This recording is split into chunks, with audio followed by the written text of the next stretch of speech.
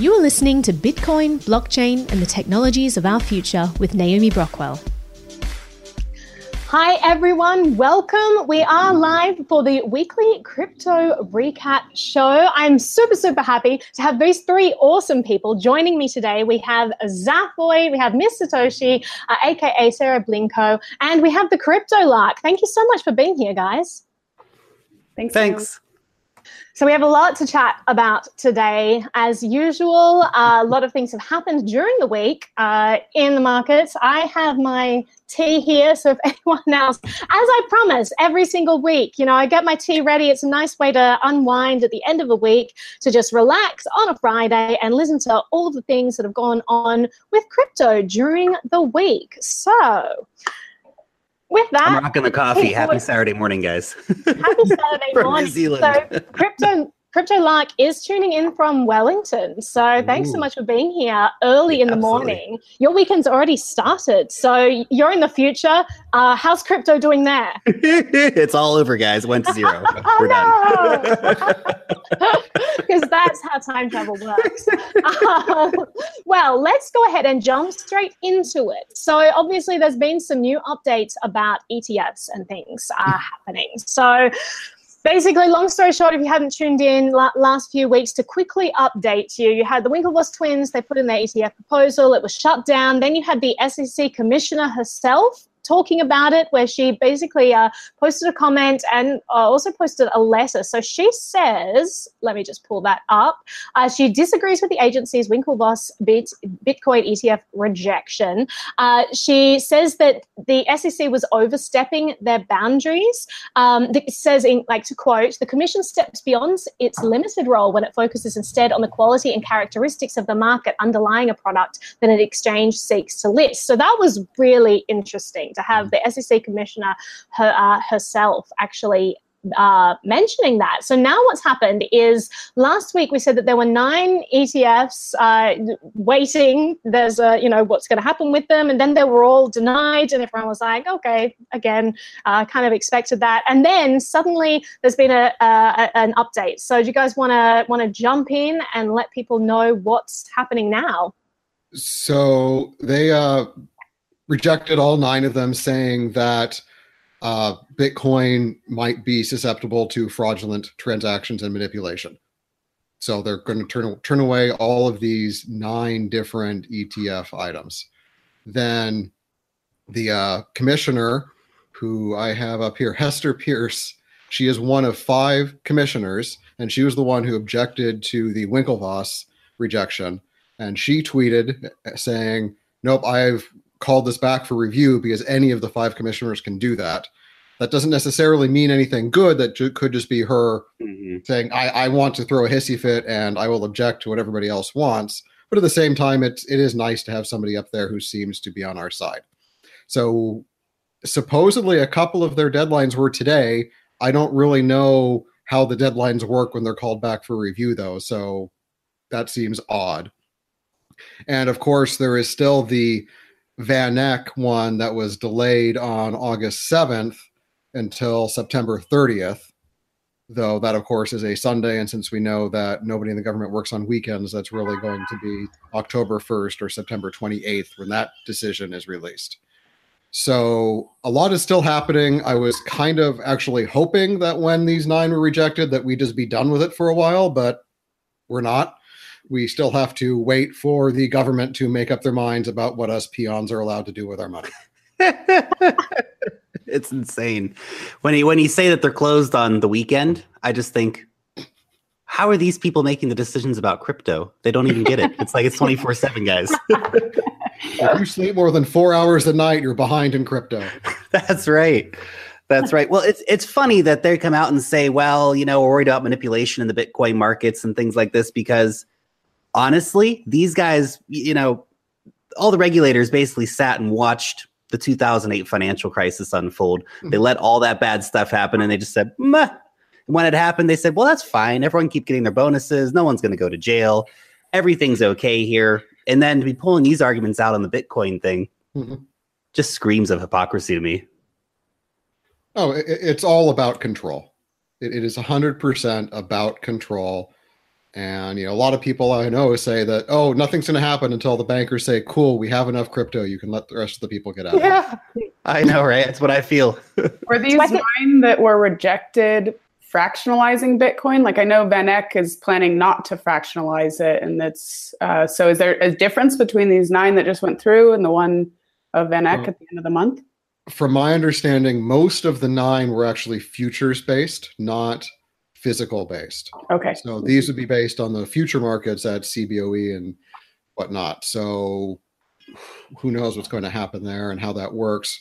I'm not a huge fan of the futures markets either, but it is a thing that will happen no matter what. So I think that I'm laughing at your narwhal. It holds my tea bag. Isn't that great? That's awesome. That's awesome. I guess we should have told said a little bit about each of you. So Sarah, do you want to tell us like a line about your company just before we jump back in? Because I didn't really introduce what you guys are all part of. So we have, awesome companies, awesome shows. So go through and just give everyone a sentence so they know who they're talking to. Sure. I'm Sarah. You can find me on Twitter, Miss Satoshi. I'm the founder of a company called Dual Stream Technology. We compare human intelligence to artificial intelligence to help people make better trades in the market with our product called Narwhal.ai. Awesome. That's the narwhal in the tea. All right, CryptoLac, you want to tell us about? Sure. So I'm I make videos on the internet talking about cryptocurrencies basically. And so the main portal is YouTube, but it's kind of spreading everywhere. Obviously try and post as much on like Steemit as I can, just in case of censorship. But that's kind of it. Make lots of daily news videos and interviews and talk about crypto when and where I can, basically. So if you haven't checked out his channel, then you really should. He's very popular on YouTube, one of the more popular YouTubers talking about Bitcoin. Some awesome interviews there about what's going on in the space. So check out that channel. It's The Crypto Lark. And Zaphoid, aka Chris, do you want to tell us about Smart Cash?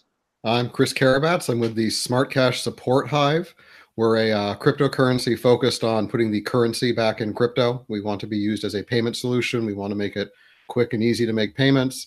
And also we are community backed and have a community project fund similar to a couple other cryptos out there that funds some nice things like development or outreach, or right now our biggest fund is to Ben Swan. We are supporting all of his videos. So we're quite happy to be here and thrilled to help people in places like Venezuela and Brazil free themselves from the theft that is fiat currency. Absolutely, and we are going to talk about that later on in the show as well. But I'll be posting links to everyone's platforms in the video, so make sure you check that out so you can check out these companies and shows and all of that awesomeness. So just a question about ETFs. So on the one hand, I mean, you got to think people were getting into Bitcoin because they wanted to get away from the traditional financial system. And now there's all of this focus on ETFs at the moment. Everyone's wondering, like, is it going to happen? Isn't it going to happen? The market's been going up and down, it seems, in response to this. We've seen a lot of market movements leading up to decisions and then drops after things have been rejected. So it does seem that there's a lot of people who own crypto who are interested in the ETF. And I'm wondering, is that just because it just widens the market so much? I mean, people who aren't already involved in Bitcoin, it can be a little bit scary to get involved. They probably don't realize how easy it is. And there's probably a barrier to entry with, I don't know anything about this exchange. I don't know whether it's going to steal my money. I heard of this thing called Mt. Gox. Am I going to get doxxed, when I put my money in here? So I think there's an uncertainty there. Whereas when you have things that within the regulated financial industry, people can feel more comfortable with that because maybe they're already dealing with ETFs, maybe they've got a gold ETF, or maybe, they've got an ETF that tracks the S&P or something like that. So it's something that they're already used to. And so I'm wondering whether this is just a comfort factor and what we need is better education to teach people, like, yes, these are good platforms to use. These are, kind of sketchy platforms you may want to stay away from. Maybe it's on us that we haven't been clear enough about how easy it is to get involved. Yeah, it's definitely tricky in terms of why everyone thinks that we need the ETF. And this is something I've been saying on the channel, is that Bitcoin is still Bitcoin without the ETF. And there's been all this emphasis put on it in terms of people get excited, like, okay, we want to see this happen in the market because we're going to invite all this big money in. But yeah, at the same time, when we're inviting that big money, we're literally inviting Wall Street to the party. Like, this is like the antithesis of Bitcoin in so many ways, but they're coming whether we like it or not. And this is something I've been saying for a while, is that the ETF's going to happen. It's not a question of if it's going to happen, but when it's going to happen. And when it does happen, you have to realize that you've just invited the guys to the party who are going to come in and, like, you know, drink all the beer and start a fight. Like, that's what we've done. And I think on that front as well, somebody was asking the other day, you know, I guess it was on Twitter, they were saying that this ETF was actually going to make Bitcoin legitimate. And I believe that the first transaction between Satoshi and Hal Finney was the first legitimate, that was the proof of this legitimate software, because there was a peer-to-peer transaction with nobody able to stop it. And so, you know, I think that there's potentially, like what Naomi was saying, is that maybe there's a little lack of understanding of really how simple it is to acquire Bitcoin. And most of the time, it's just asking your now social network who's got it and who's willing to show you how to open up a wallet and send you $5 and you can buy him coffee. And I think like that simplicity that was just like the norm back in the early days of how you share Bitcoin with friends is now like you've got to sign up for an exchange and give them all your information, which isn't actually true. You can, you know, take your friend out to coffee and buy some from them. So. Yeah, there are lots of different ways to get involved, and it's so much easier than people realize as well. So maybe that's just something we need to do. We got to work on communication. It is hard to break through the noise, though. Mainstream media has this monopoly on the narrative of Bitcoin, and it's all about, you know, stay away until it's fully regulated. Like, you look at the regulated financial industry. Bernie Madoff was completely regulated. You know, in the 2008 housing crisis, it was a completely regulated market. Like, all of these things happened in a world that was regulated, and we pretend the government's going to come in and save the day with Bitcoin. It's like, oh, well, they'll make it legitimate, they'll make it safe.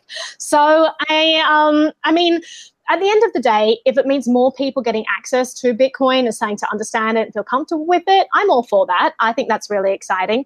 If it doesn't happen, I mean, things will continue on as they have forever. You know, Sarah, you mentioned the first legitimate transaction. It's like when people like Peter Schiff say, well, Bitcoin has no real world value. It's like that was established again in 2010 when we had the first transaction of Bitcoins for real world goods, when that guy bought 2 pizzas. Like, there, you just established how much value it has. It has as much value as people are willing to pay for it. And right now, people are willing to pay a lot of money for it because they see a tremendous amount of value in this digital asset. So we're gonna see what happens there. Maybe people are never going to get it, and maybe that's okay, and maybe it's not for everyone. It would be nice if more people understood the traditional banking system and, you know, what centralized control over the money supply does. You'd think that things like Venezuela, which, as I said, we will talk about in a second, would be a wake-up call, but, you know, people seem to turn a blind eye to that sort of thing. So I don't know what we're going to do. It is up to us to make the tools that everybody can use. That is what we have to do. Yep. We are the early adopters. It is our jobs to educate other people and make the tools, not blame them for not getting involved. Absolutely. Let's move on to the next topic. So right now in the Bitcoin Cash community, they're talking about a fork. And sort of different camps have emerged that are really starting to splinter again. Like, it's funny because it goes back to, I mentioned this before in my interview with Andreas Antonopoulos. He said that all of this splintering in the community and all of this, you know, fractured tribalism really is a luxury that we're enjoying because we've forgotten what it's like to have a common enemy. You know, he said the irony is that, you know, if the government were to launch a full-scale attack against cryptocurrency, we'd probably all band back together and realize who the common enemy is here. But instead, we've got all these different camps. It's happening in Bitcoin Cash as well. Craig Wright is kind of full steam ahead on a fork that he wants. And apparently it's going to go ahead in November. And then people like Vitalik are saying, well, they should just let, you know, that side of Bitcoin Cash leave, because then they would separate themselves from people like Craig Wright, you know, fraudsters in the industry who don't deserve to be associated with some of these awesome things. So tell me what your thoughts are on this, and if you've been keeping up with the Bitcoin Cash fork. It's absolutely crazy what's going on. As soon as they started giving power to Craig, I felt that delegitimized their entire community. And Andreas is completely right. Here we are, all divided and yelling at each other and all this stuff. And it's just the point of Bitcoin is so we can replace all this divisiveness and take away the power from the big banks and all this stuff. And I feel like what they've done with Bitcoin Cash is be very destructive overall to the entire cryptocurrency ecosystem. Giving power to Craig Wright is not good. Seeing what the advantages that Bitmain has had, for example, with mining and them being the big pushers behind Bitcoin Cash, it just screams of corporatism. And it screams everything that Bitcoin was not designed to be, in spite of them saying the opposite. I think the only thing that I have to add is I think it's absolutely hilarious. Vitalik's quite funny. And when he brought out the Bitcoin, that the Bitcoin Cash fork should adopt the BCC for BitConnect because it's a defunct scam and they can just take over. And it reminded me that, there's humor to be had in all of these, and the memes will be great as this rolls out in November. I don't know much about the details of it, but it's all open source software and we're in the free market of currency right now. This right. This is what's going to happen. And this is just, moving forward, we're going to have to figure out how to deal with this in a sane and rational way and not freak out every time somebody talks about starting their own currency or splitting up.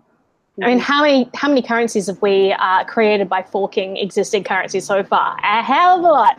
That's exactly how this was designed. You don't need to get the permission of all these people. Like when you look at a political structure like in America, where it's literally 51% of the population controlling 49% of the population, that's a crazy system right there. Wouldn't it be so much nicer if you didn't have to live under the laws that you completely disagree with and that 49% of the population, disagree with also? Wouldn't it be great if you could just say, okay, well, we believe this, we're going to go over here?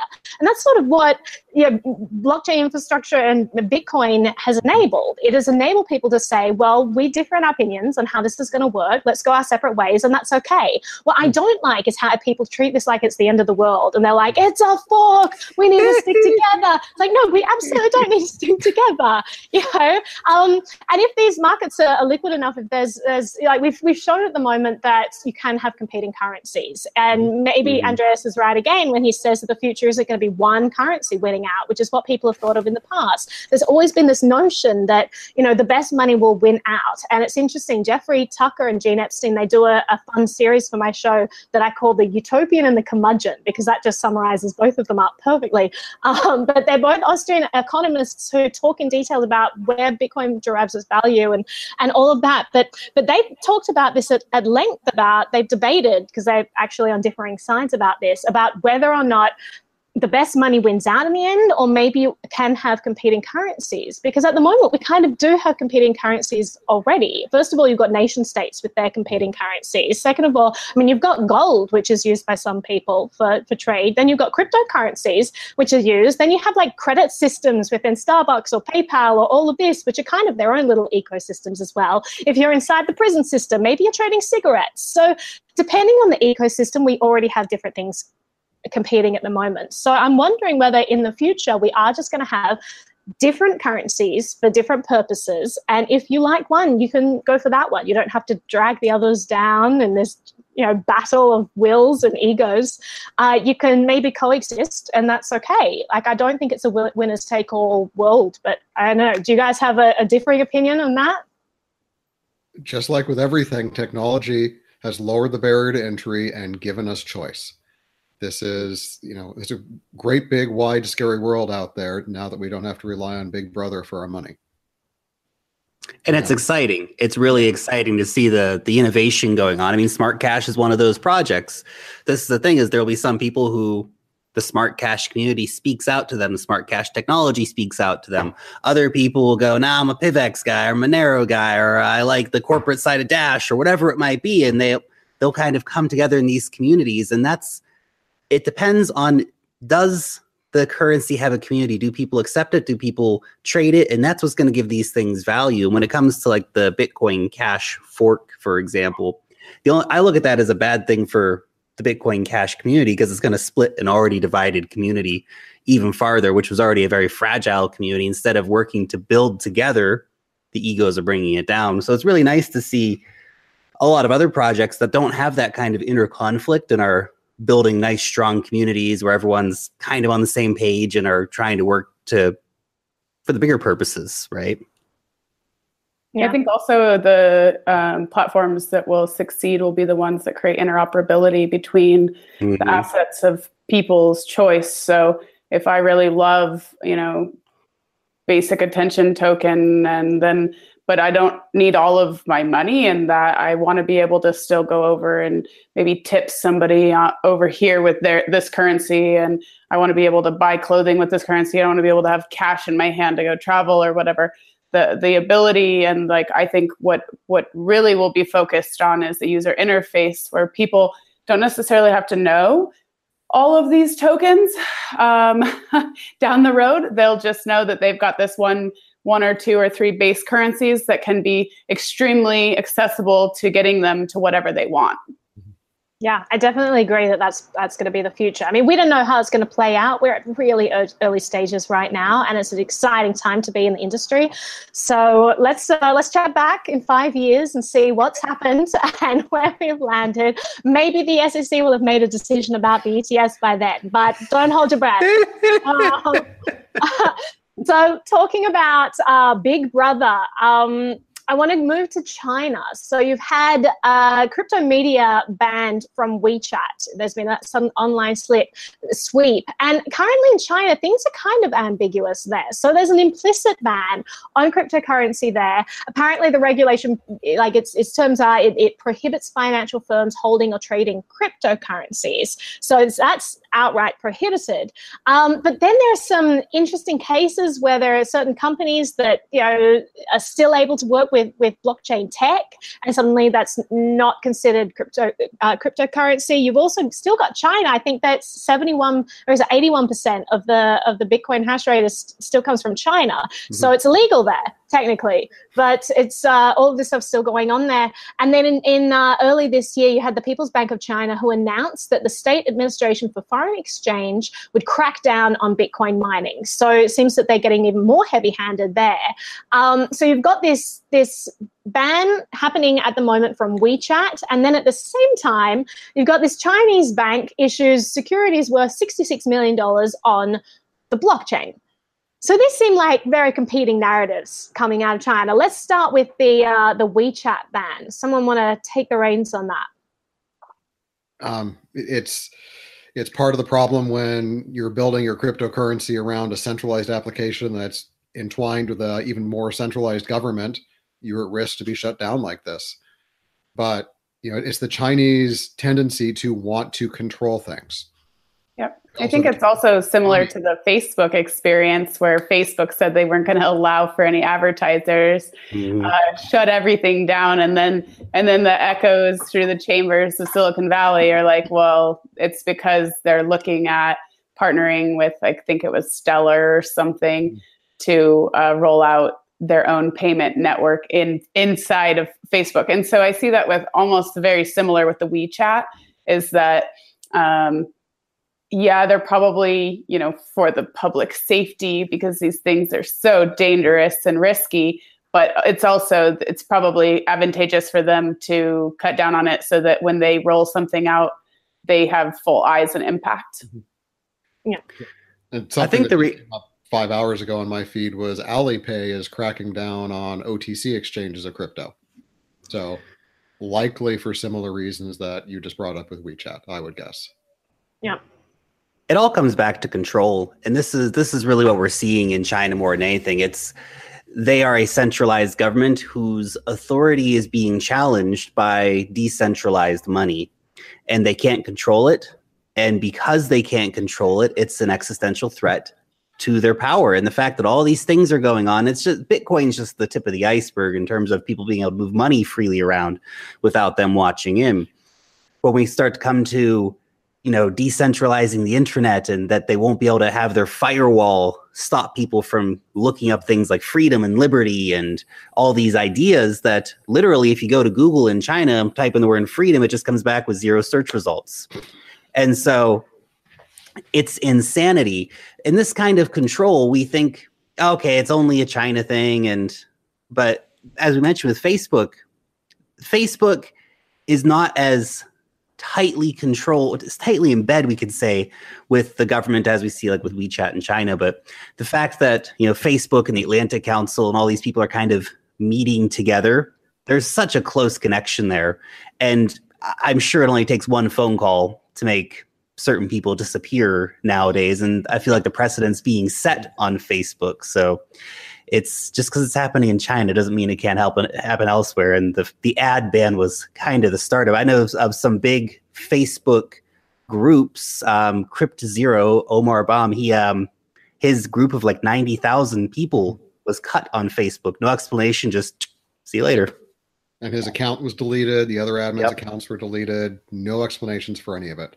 It's That's all right. about control, and they're really hitting people from all sides because they're hitting the social media. And then I think like maybe 12, 13 hours ago, Bitmain said that they weren't going to sell any more miners unless they did full KYC. So you can't even buy hardware now without having the ability to completely expose your personal data.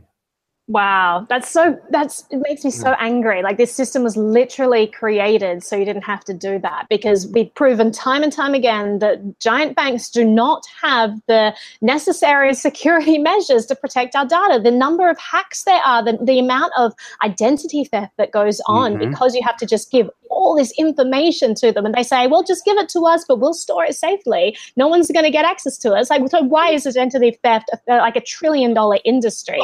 Like, clearly you're not protecting this information. So Bitcoin comes along where you don't have to, I mean, the whole reason for KYC, it's basically so like, if we're talking about protection of the consumer, it's so that you know who you're exchanging with, so that they're not going to rip you off when you're doing something. You know who's on the other end of the transaction. So that makes sense. But if you have mathematics securing that transaction, and you know what's going to go through no matter what, and you have nothing to worry about them not sending the money, and it's all, it's cryptographically secure as well. Like, it just eliminates this problem. You don't need to provide your personal details. And of course, the government touts this line of, well, we're protecting you from money launderers and all of this stuff.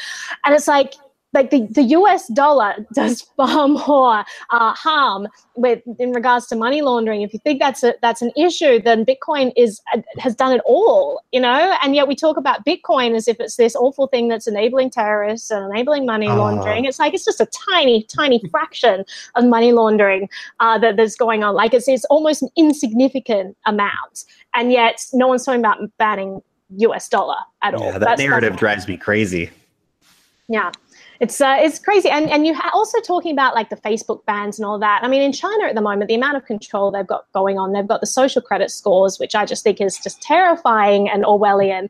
And I mean, we laugh about that and say, how can that country do that? But are we really doing dissimilar things here when there's just all of this outrage, about like comedians can't make jokes anymore, and you're not allowed to make joking tweets because you'll get fired from your job. Like, all of the social media and all the things we put online seem to accumulate and create what amounts to like this social credit score that people can, go through and see your internet history and make judgments against you. And I mean, I think reputation is great in a free market, and that's what makes things work. But there is something sort of scary when people start entering the narrative and saying, well, government should now take over Facebook. Government should now be in charge of the internet and censoring it because we know best. Like, when it starts taking that turn, it starts to get a little bit frightening. Also, the turn of actually like giving a score, that whether it be centralized or a decentralized score from people, like we all perceive reputation of someone from multiple data points, right? But when you then have this external data point, well, you're a 70 out of 100 because you don't stop and give money to people or whatever, other people see that and go, oh, like, I maybe thought you were a 90 because I see you being so giving. And then, like, these external scores, you have to realize that they're quite a bit more impactful than like the data points that people would recall when they're thinking about somebody that they maybe only know a little bit and want to choose to do business with. Wasn't And then, there of course- a Black Mirror episode about that? Yeah, I think so. It's kind of a scary world when you watch Black Mirror, and it like kind of freaks me out a little bit. One thing I want to remind everybody about China, just as an aside here, they did invent fiat currency. They had the first non-backed currency back in the 1200s, I believe. Well, then there's a difference of how you define fiat as well. So I think today we tend to use it as unbacked, but originally it means money by decree. So I think like the original government money is like whatever they say is, this is now the money supply and you will accept this coin and you're not allowed to accept anything else. And so I think that's an important distinction, because value is just so subjective. When you say it's backed by something, the commodity is backed by only really has value because of the value imbued in it as well. Yeah. So you get into kind of crazy territory there. So yeah, all these things going on in China. What's going to happen? We saw the market took a huge hit when China came out and said that they were banning cryptocurrencies, and then we have seen the market move along with what the Chinese policies. Although as years go by, I see it having less of an impact. It's almost like we've sort of been there and we've mellowed out a little bit. And the markets don't, even with the ETF stuff, before there was a huge build-up and a huge crash. And now everyone's kind of like, oh, we're just going to sit in the 6,000s for a while and we'll just hang tight here. Don't really want to go anywhere. Like it is interesting to see that it's kind of stabilizing a huge amount since early days, and no one's really talking about that. They still talk about the volatility, but Bitcoin's become a lot more stable since when it started. If you look at just the logarithmic charts on any of the exchanges and just see the proportion that it's been shifting before compared to what it is now, things look pretty good from my end. Yep. And that's a natural process as markets mature.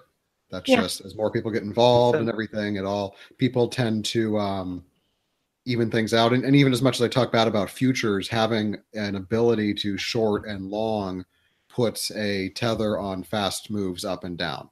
Right. So that has calmed things drastically from this point last year. Absolutely. I think that futures markets are very helpful for calming things as well. So maybe that's why people want ETFs. Maybe they think that it'll bring more stability.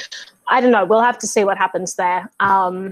It's hard to know. But let's move on. EOS has created their EOS Alliance. So they've launched that. The initial board members include prominent EOS influencers Brock Pierce, Bancor, Liquid EOS, co-founder Galia Banatsi, who's from Bancor, and multi-platinum music artist Akon. So who wants to take the reins on this one? I'll jump in first. I feel like that's the start of like a Lonely Island video or something like, and Akon. It's like, what? What's he doing here? It's actually really interesting. I feel like he's been kind of going down the blockchain rabbit hole recently. I mean, look, it's a real kind of double-edged sword when you get these personalities like this on board with something. We've seen a lot of celebrity representations in cryptocurrency. We had the boxer who was backing Centra Tech, which was like a total scam. And then we have, Lionel Messi backing Siren Labs, for example. And it's just, he took a picture one time. It's just these photo op things. But I feel like with Akon, it may be a little bit different, where he's actually gifted all this land in Senegal, and he wants to start sort of a community there. And now Bancor, it's interesting that they're on because Bancor has been issuing local community currencies in, I think, Kenya. And so they've been going into small villages where no one has any money, right? And we've seen this play out in lots of cities around the world where they issue their own currency for their city. And so they're actually issuing digital currencies for these towns and villages so that people can transact value there. And so that's really interesting. And I think if that's what we see kind of moving forward with that in Senegal for Akon, being involved with EOS and Bancor and all this, it could be really interesting, actually, and a great way to empower small communities that otherwise are suffering under corrupt financial systems. Interesting.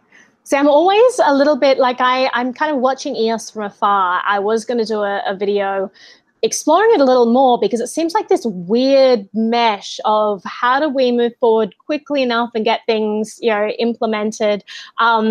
And also, it seems to be quite centralized, which I think shocked a lot of people when it first came out. Like, does anyone have a differing opinion on that? Am I just being paranoid that it seems quite centralized in nature?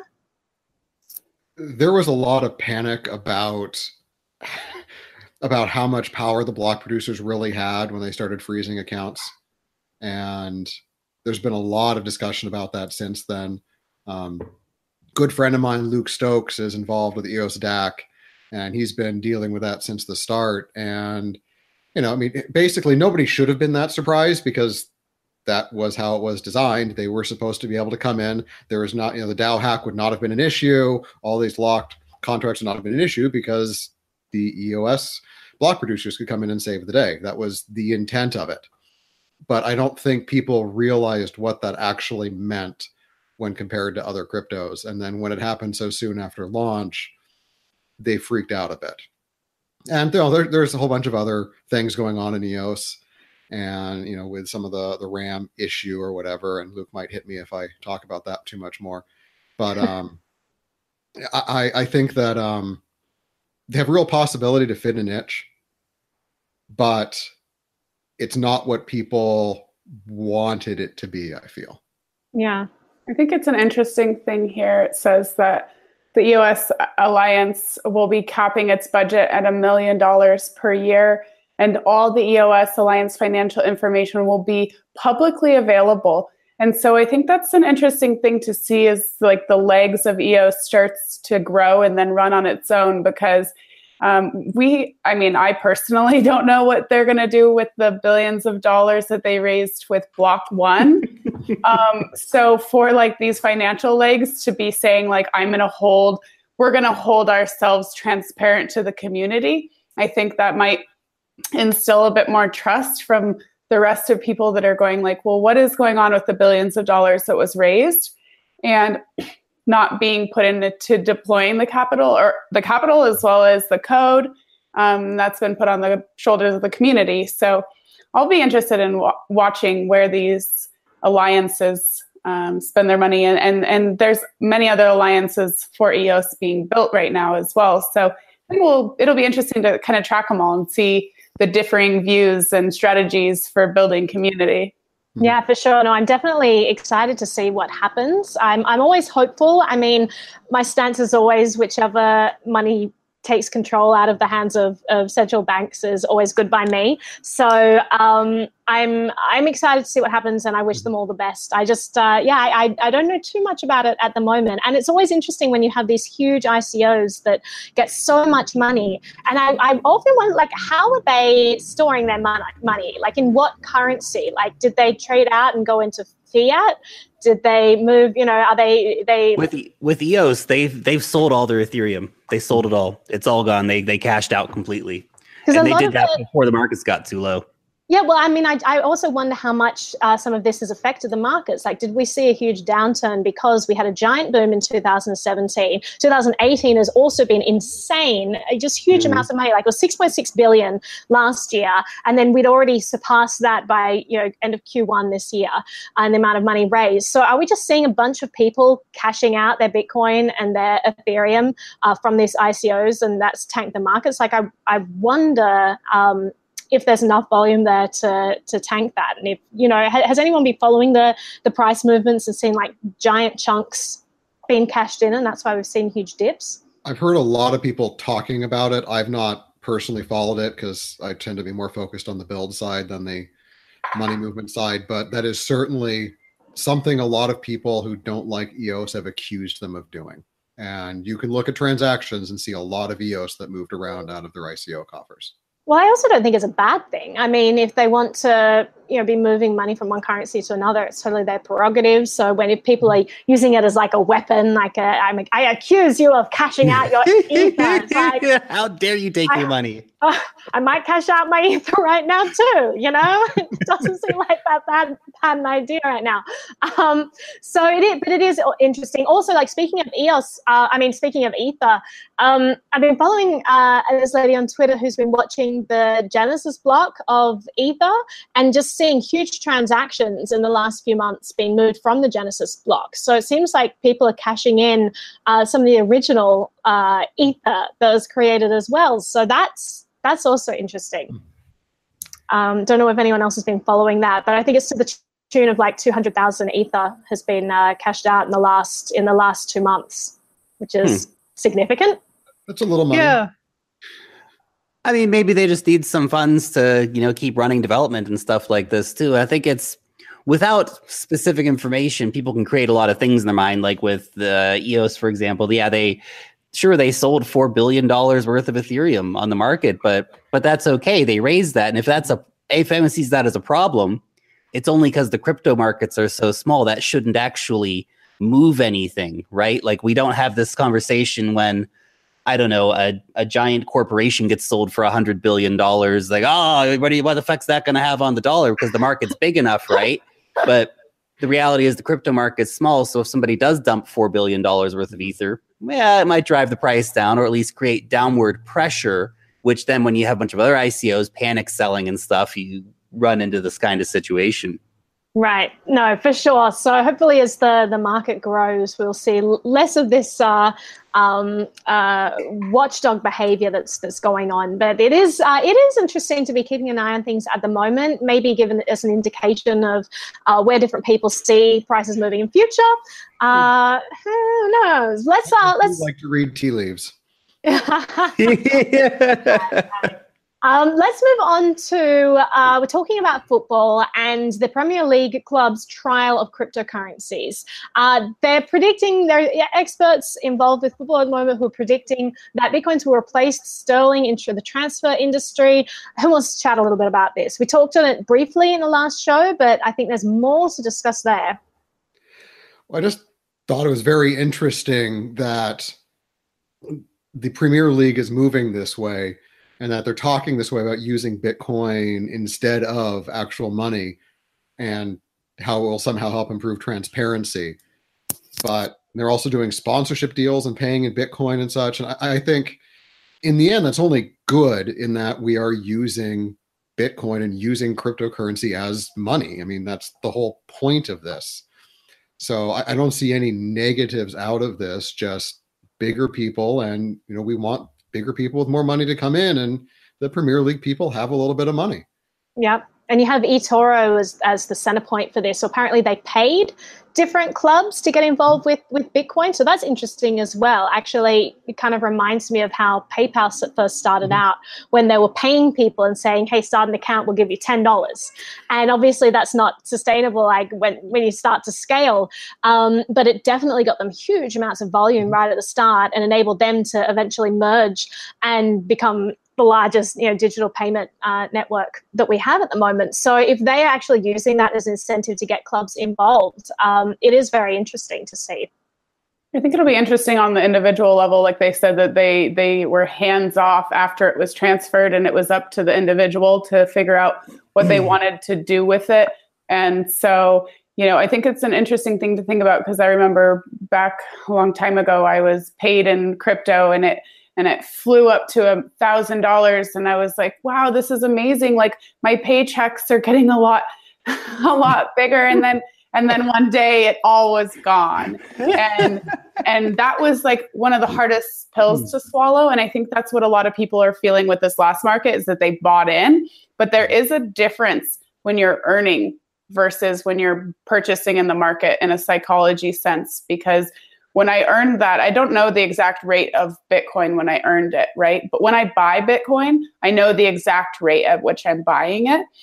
And so I think it'll be interesting to see, since it is the chief executive, Paul Barber, that's saying, like, this is an experiment and we're hoping to understand the other potential that blockchain offers in the sense of like sports or institutions or technology and knowledge. I mean, blockchain is so widespread that it's just exciting that people that are within these institutions are starting to go like, well, yeah, it's money, but also maybe we could do something else in a more transparent way.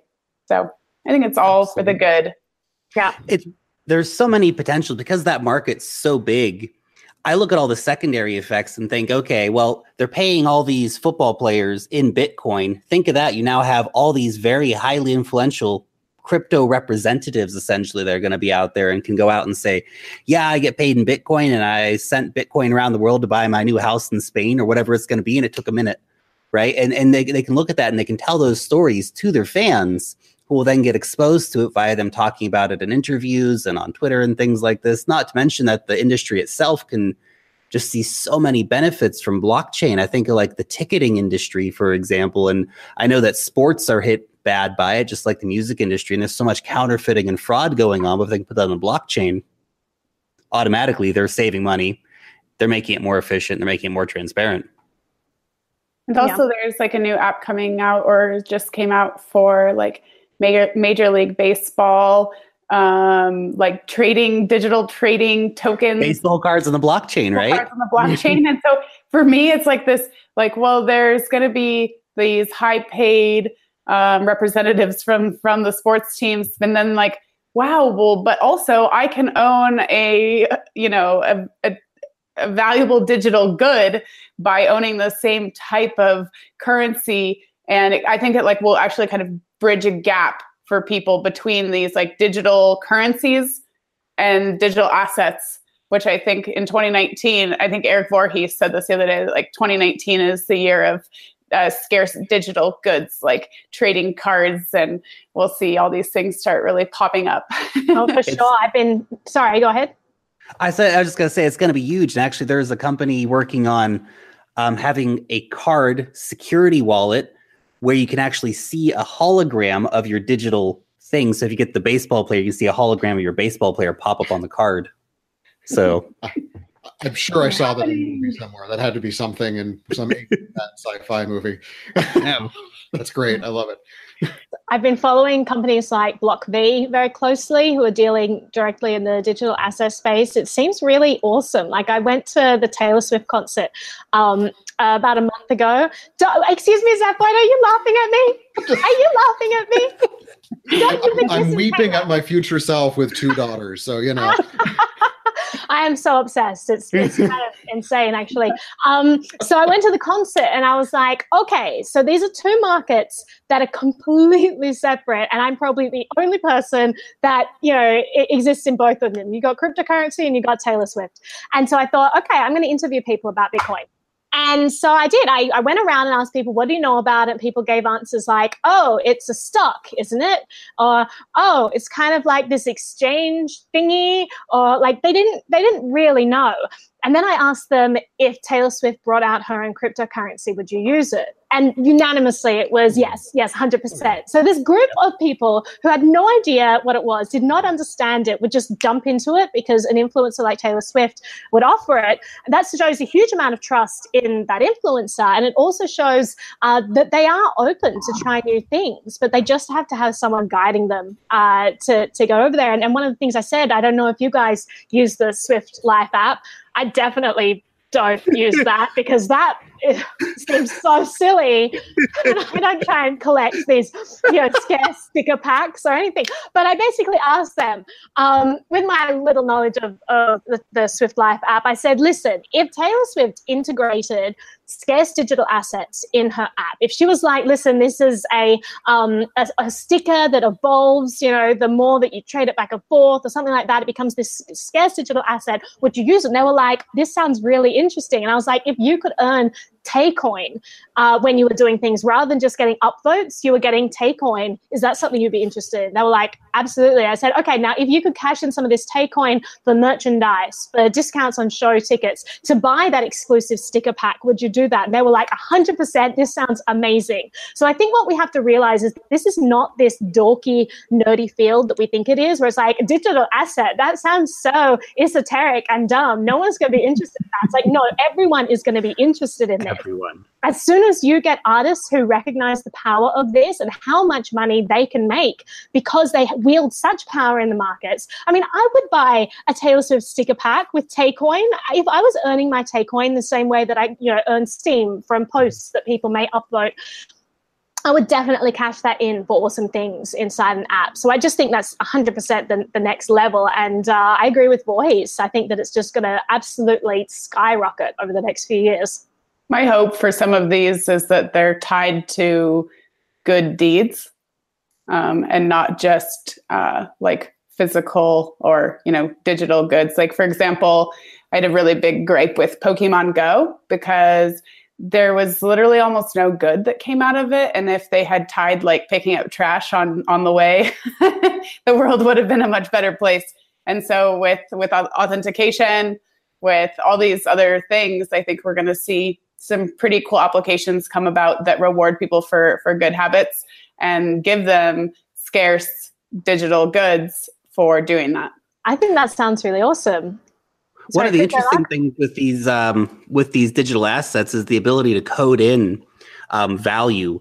And so we could see, we're going to have a Taylor Swift card, right? And that gets traded back and forth. Now, every time that Taylor Swift card is bought and sold, it could be programmed in that 10% of the value for the purchase could go to a charity, for example.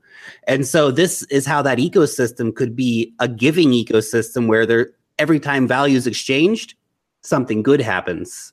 And the best part of it has been that it's on a blockchain so that the charity is actually transparent and the person that's doing the exchanging isn't going, 10% of my value is gone, but I don't know where it went. They can actually go, this is where it went. That's right. Went to the Women's Refuge in Chicago and, and Taylor Swift is out there like, hey. Yeah, no, it's a very exciting world for sure. I look forward to Taycoin and Taylor Swift. If you're watching my show, which you probably are, but you're just keeping under the radar, I know how it is. You get swamped in the chat. Just know that I'm here and willing to be an advisor. I could probably make time in my schedule if you need someone to chat to about this and getting the ball rolling. Just leaving that out there in case you want. So let's move on. Let's talk about, let's go back to the Petro. So we did mention that last week. We talked about how we have this new digital currency in Venezuela, and everyone in Venezuela, all the government officials are saying, well, this is a great currency. We're doing wonderful things for the money supply. We've cut 5 zeros off our national currency. So that's going to save hyperinflation. And we have this, digital currency that is backed by oil. It's a commodity-backed currency, which makes it really stable. And if you actually look at it, it's backed by the government-owned oil company, which is completely crippled by debt. So let's talk about this a little bit here and this sort of disconnect in thinking that Venezuelan officials have. Well, they've pegged the value of the Petro to their new Bolivar, which is, the old Bolivar with 5 zeros taken away. That makes everything better. I know. Wait, let's peg our new digital currency to the currency we just hyperinflated. That seems like a fail-safe plan. You can really just stop talking about it there. I mean, everything else is just, frosting on top of that. But we know how it's going to end. The song has been played before. We've all read the book. Mm-hmm. But they are pushing at it. I mean, they are shutting down local exchanges. They are trying to block outbound access to cryptocurrency exchanges. People that are having to use VPNs. Several of our contacts in there have had to shut down their websites or not be able to do their business anymore. But they're also cracking down on people with the old currency. I had a story of a friend of mine, Costa Rica, a coworker at SmartCash. He had a story he told me of a guy who had a bunch of the old currency, and then some guards or policemen or something stopped him and were trying to say he was trying to devalue something and yada, yada, just because he had the old currency. So there's a lot that nobody really knows about because there's not actually any authority for them to do this, despite what the president says. And we know what kind of government it is, but still there is conflict in the government despite what the president says. And it's really scary and crazy down there. But I was hearing that, some of the Bitcoin sites are seeing their traffic, quadruple from Venezuela IP addresses. They're definitely interested down there. And the Petro, they're going to push really hard to ban all other cryptos, but the Petro is bringing some awareness to other cryptos to the population, because while the government is using cryptocurrency, they can't be all bad. And it's going to be interesting to see how it shakes out, because they can hold on for a long time and keep things really bad for their people. Oh, for sure. But when things fail, it's going to fail fast and hard, and it'll be really interesting to see how cryptocurrency recovers in Venezuela and how the people there approach it now that they have a complete and utter lack of trust in any sort of government issued currency. Right. And it's great just to see the Venezuelan people have options, as we mentioned last week, and what you just said, people are being exposed to cryptocurrency, and that's a good thing. And it's increased adoption for other kinds of cryptocurrencies, like outside of the petro. And you have Dash initiatives down there, and you have lots of people using Bitcoin Cash and Bitcoin and some of the privacy coins, like Zencash and Zcash and Monero. And these are all things that people there are starting to explore. And if that gives them a lifeline, if that gives them an alternative, then that's awesome. Yeah. Our community down there is still getting together despite this. Yeah. And they're able to spend their currency at a few different places, but they're also telling me that the places aren't necessarily publicly advertising it because of fear. So it's really hard to know exactly what is happening down there, despite what a lot of people like to say. Well, it's also very, very scary for miners as well. So there were huge crackdowns. I remember we reported about this. I was on the Stossel show talking about Venezuela, I think 2014, and about how people started to use Bitcoin, and they basically had printing presses in their basements because they have the government speaks the price of electricity there. So for almost zero cost, they were able to just run computers and mine Bitcoin, and then the government actually sourced where energy was being used on the grid, where it was the usage was coming from, and so they tracked down a bunch of the miners. And we don't really know what happened to a lot of those people. A lot of them went to jail. That's what we heard, and it's just terribly scary for people who are using cryptocurrency. It's not like this is a fail-safe lifeline. It is an option for people, and people still have to be tremendously careful using this because government is cracking down. They do not want people to have other options. They want to protect their stranglehold on the money supply. There's a common theme in our entire conversation today, and it's government is the problem. This is the thing. We have all these people trying to transact freely with each other who want to, lead better lives and transact value and buy things and have freedom to do what they want. And every step along the way, government keeps getting into it. And it's crazy because I feel like we're reaching this point technologically where we just don't need the politicians. We don't need the government structure anymore. We can govern ourselves via blockchain. It can happen. It's a real shift in mentality for people. And I think for a lot of, I know not for you guys, but for a lot of people out there, they'd be like, oh my God, I have to govern myself. Like, I'm not going to just elect someone who's going to go off and steal my money. And like, that's crazy. But it could happen. How would I live if I kept all my money? How would I ever survive? How would I live if the politician didn't make all my decisions for me and protect me from my bad choices? That's right, and pay their friends with my money. Well, I think that's a great note to go out on. So just as we finish up, I do want to mention, so Sarah Blinko, your grandmother in the space, she passed away recently. I'm so sorry to hear that because she is one of the Bitcoin OGs of this space. She was someone who, when she passed away, she was 94 and a half, and she was using Bitcoin. She's been following it since, was it 2012 she got involved? Yeah, every morning she'd wake up and check the Bitcoin price on her iPad. That was like her morning cup of coffee. That's so amazing. I wish that your grandmother and my grandmother could have had a conversation at one stage. You had women in their 90s like discussing cryptocurrency, but she sounds like an amazing, amazing woman. So I just want to mention that you posted on Twitter recently that her house is up for sale at the moment and that you were looking for people in the crypto market, ideally. So if people want more information about this, hopefully you're trying to sell this for cryptocurrency. I love it when people are, selling their assets for crypto. Again, you just kind of disentangle yourself from a lot of the cartels out there, like the real estate cartels and all of these ridiculous regulatory frameworks that really clog up the system. So I think it's really cool that you're offering this to people for cryptocurrency. And if people want to check out more, then they can go to your Twitter page and find out that. It's in Vermont, right?